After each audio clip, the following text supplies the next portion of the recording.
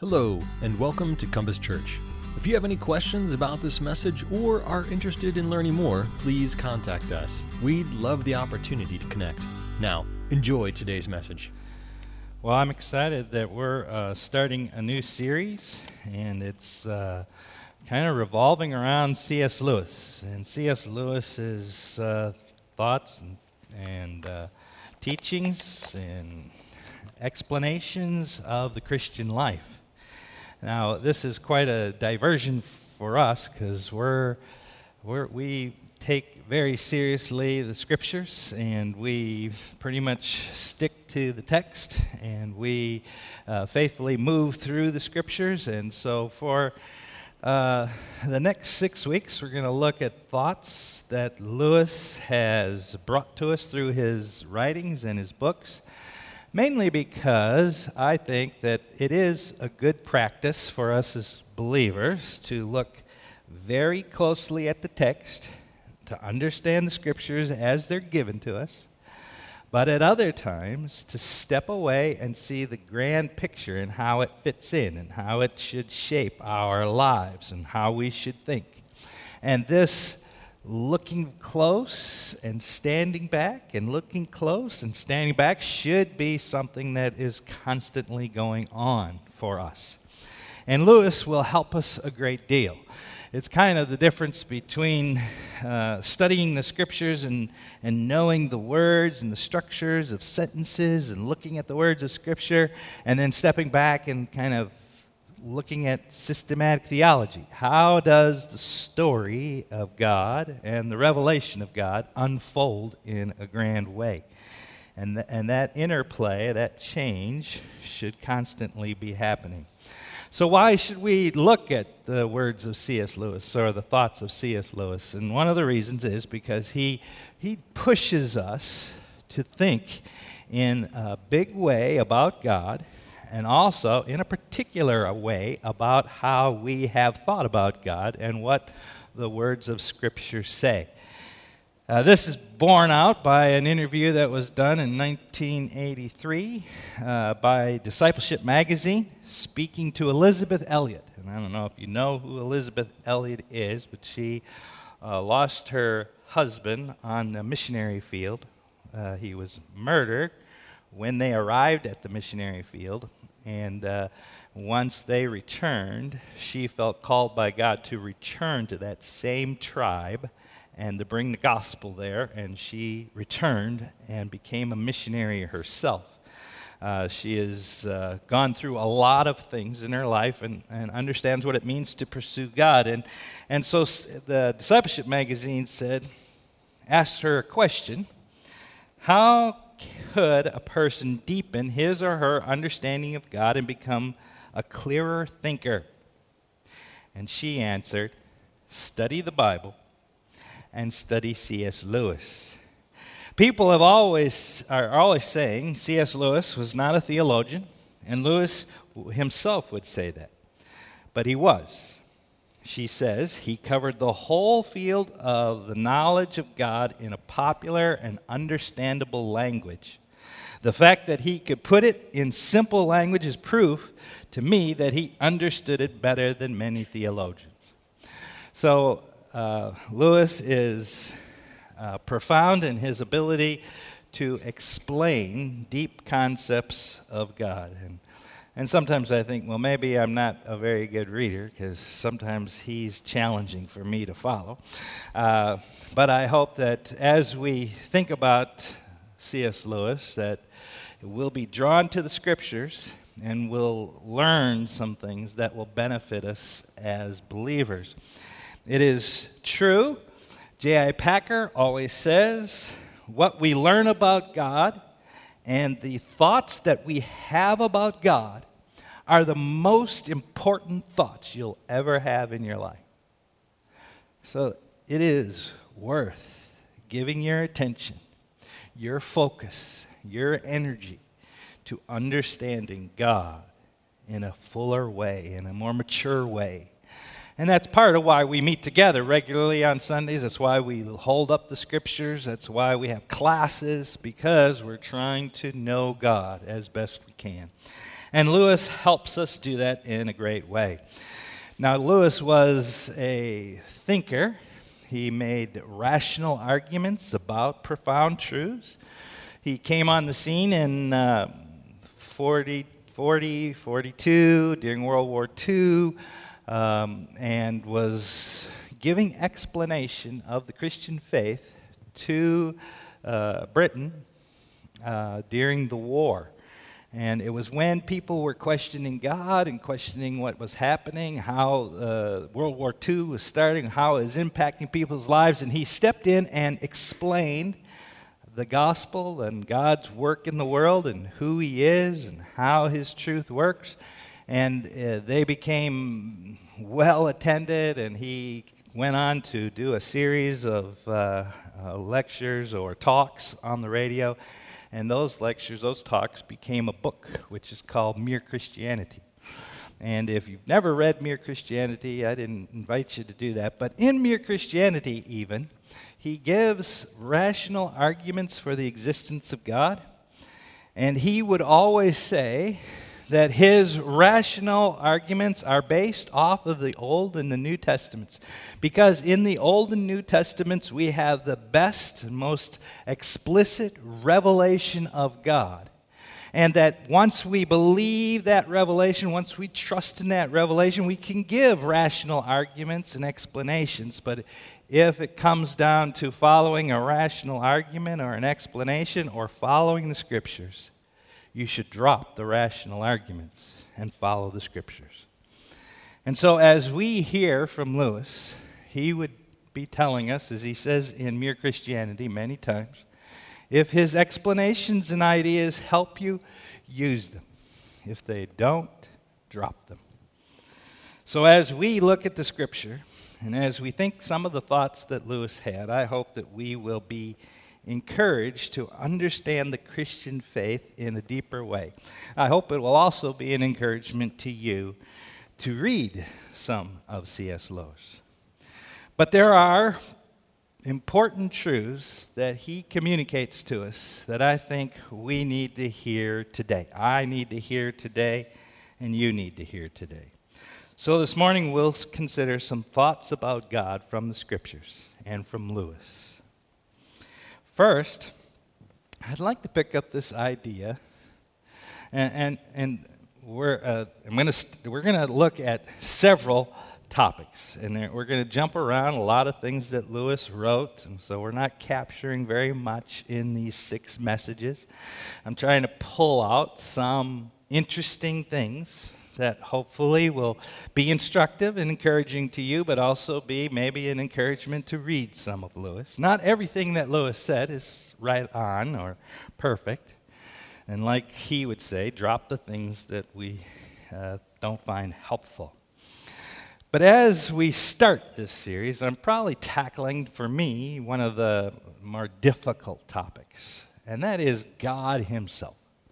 How we think about God and what we think about God.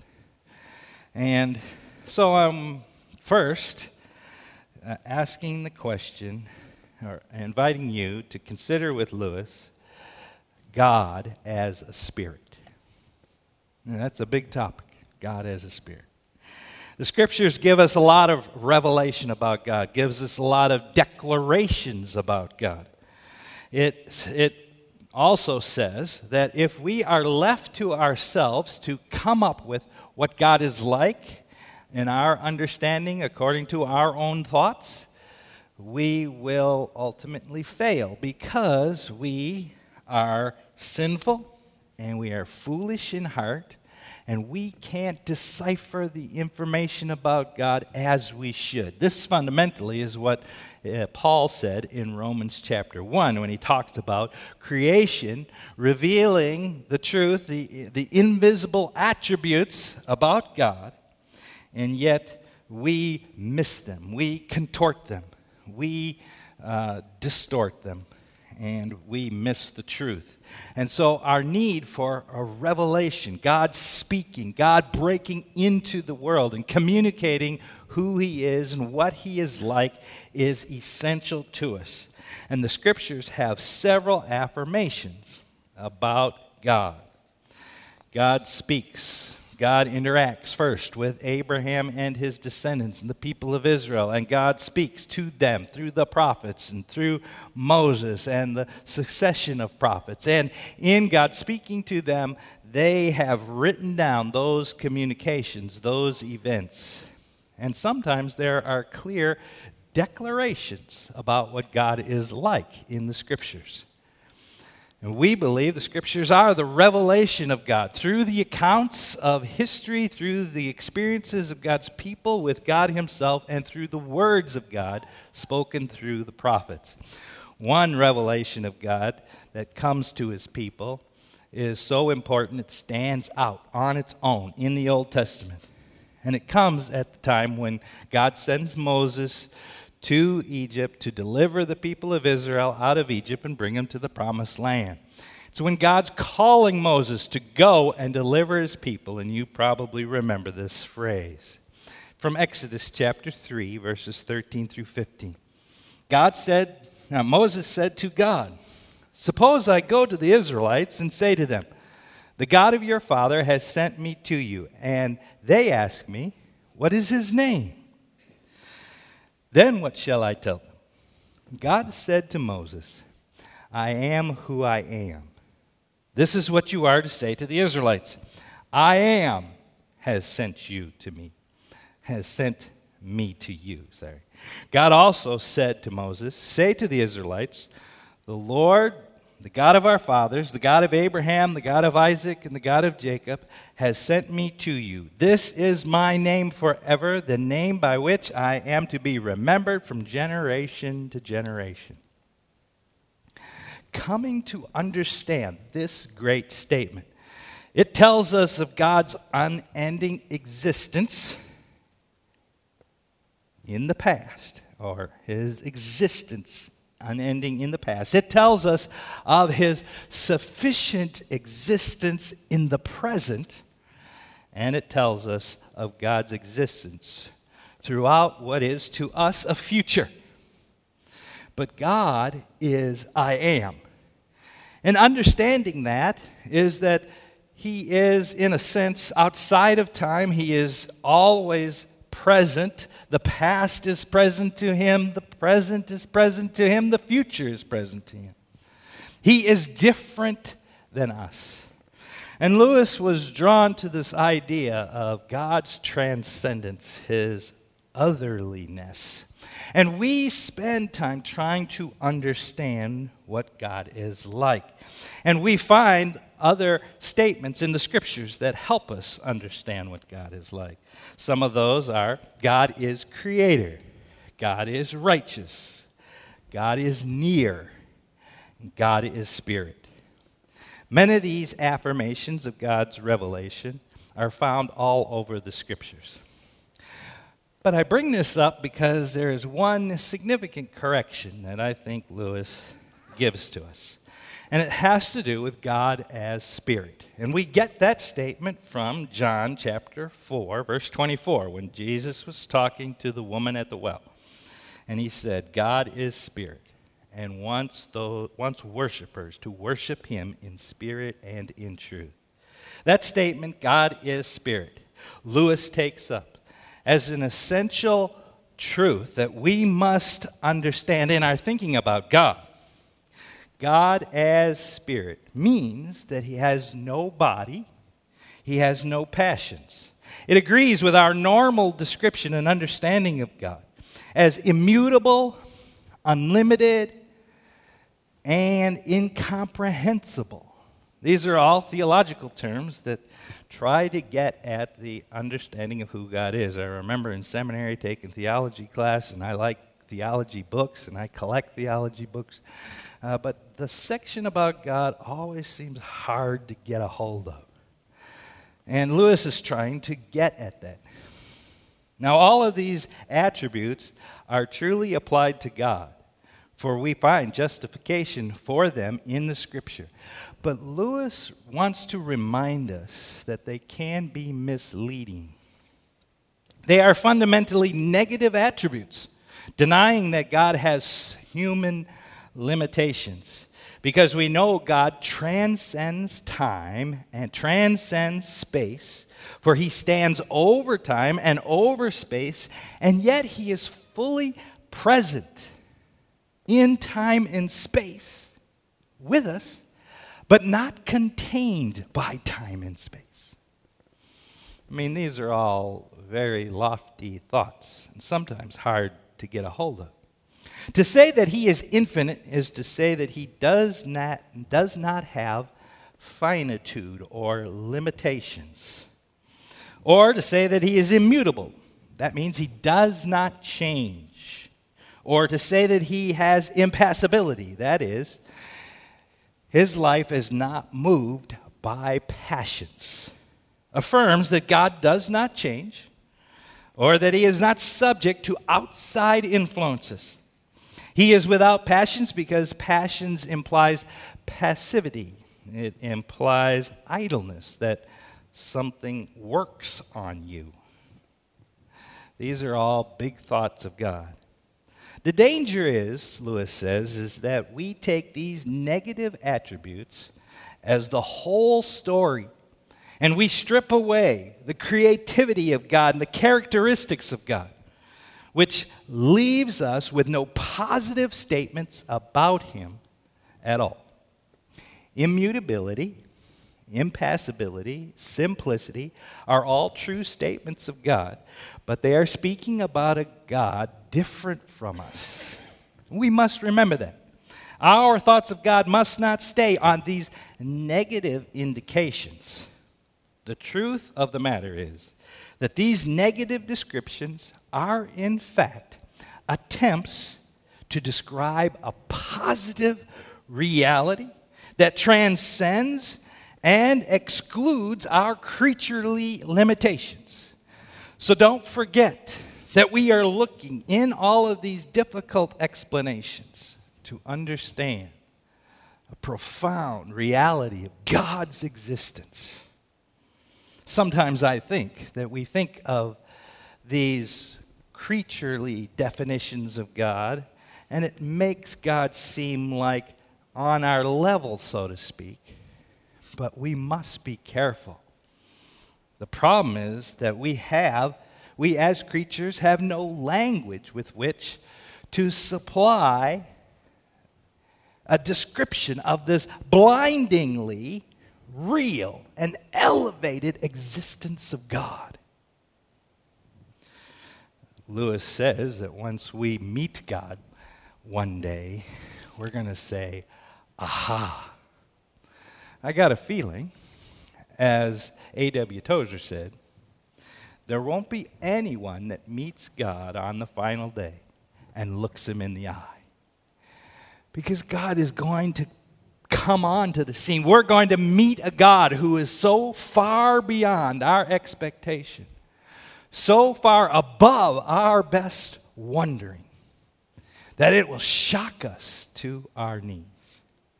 And Lewis seeks to remind us of this.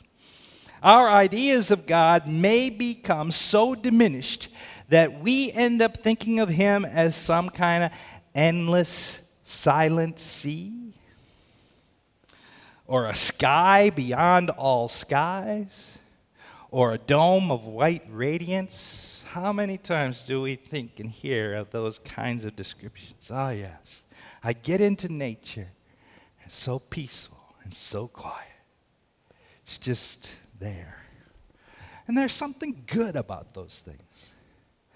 But if we think about who God is, if we understand what the Scripture describes him as being, we must be careful not to fall into the mistake that he is so much like us. He is so much different from us. He is power and energy and movement that you can't even say that he changes because it is so part of him. You can't capture him into a space. I mean, just think of what we know of the universe around us. All of this brought into being by his spoken word. When we say that God does not change, we are tempted to think that he is motionless, static, and fixed. But the rest and peace that emanates from God is like the stillness of a mountain lake or a cool mountain breeze is cool mountain breeze is in reality not inaction, but movement, but action. You might, if you wish, call it movement at infinite speed. It is something different, something then far beyond what we can conceive or imagine. Lewis invites us to recognize the life and the vitality and the power and the immensity and the transcendence of God. It's hard for us to get a hold of. God is so vibrant, so pulsating, with vitality, that we cannot attribute anything to him so dull and lifeless as change, progression, or improvement. So Lewis is great at spinning a phrase because he is able to kind of pick us up and churn us around. That's what authors do, right? They write words, and they put them on a page, and they make a sentence, and they churn them around. And they flip them around and rethink about them. And they add some more words, and they flip them around and think about them some more. And then they go get a cup of coffee, and they come back, and they sit down, and they write a few more words, flip them around, think about them. Then they crumple it up and throw it away and start over. That's why I could never be a writer. I'm terrible at that. But Lewis is wonderful in his writing in that he grabs you and pulls you in and churns a phrase that helps us to see something that we wouldn't normally see. So, one of the corrections of Lewis is when we think of spirit, God is spirit. When we think of all the attributes, immutable, impassible, all of those things, don't think of him creaturely. Think of him as supra, far beyond what we can imagine. And even when we are praying and when we are bowing down before him and drawing near to him, realize how great he is, far beyond us. When we say that God is a spirit, this also means that he has no body. But often we confuse being a spirit with a ghost. Ghosts are half people, shadowy echoes of real people. They are forms of people only in a shadowy way. But God is no ghost. He is a spirit, according to Lewis. Spirit is more solid than body. Spirit is more real than body. Think of it this way. When he depicts, and this is going to a book he wrote, The Great Divorce, he depicts saints and angels, trees and grass in The Great Divorce. It's an allegory of people coming from hell to visit heaven. And in that allegory, they look like ghosts. In this fictitious story, the travelers from hell come into heaven, and everything is so real, it hurts them. The grass hurts them. Where they sit hurts them. Everything they touch hurts them because it is more real than anything they've ever experienced. And in this way, Lewis is pushing us to think about the reality of heaven, the reality of God, the reality of Christ's kingdom. And that too many times our mistake and our temptation is to think it's just another part of our existence, maybe in a different dimension. But heaven is immaculate. God is far beyond us. All the things of God's kingdom and his glory will blind us one day with their power and their majesty. I love this phrase. if we must have a mental picture to represent the Spirit, even God is Spirit, then we must think of something heavier, not less. Something more real, not fictitious. God is invisible, he says, not because he is a ghost, but in comparison to him, we are. Here in the shadowlands on earth, this side of heaven, in which we live, we cannot see the things that are truly real except by faith. This is the important truth about God as Spirit that we learn from Lewis. May it shape our priorities and cause us to want to know him. That's only one. I might be tempted to stop here. The second one I was going to shortly offer up to you is Lewis's favorite description is God as author. And as author, and Lewis being an author himself, he knows very well what it is to write a novel, to write a story, to create characters. And he says when we look at life, one of the best things we can do is see that God has created life. And yes, God is beyond us. He is transcended, and the brightness of his being and his glory we can't get a hold of. But we're not left alone. God did create life. He does reveal himself in this life. Not the totality. He is not captured by this creation. But he reveals himself. And we should see everything that happens in life as a play or a story or a picture that God has brought into existence. The almighty maker of heaven and earth is brimming with existence, and therefore he can bring life into existence and give life to it. I think that's what Jesus meant in John chapter 5, verse 26, when he said, "For as the Father has life in himself, so he has granted the Son also to have life in himself." Because God can cause things to live, he can give life away. And all of that we experience in this world, he thought up out of his head. And he thought you up out of his head. He thought me up.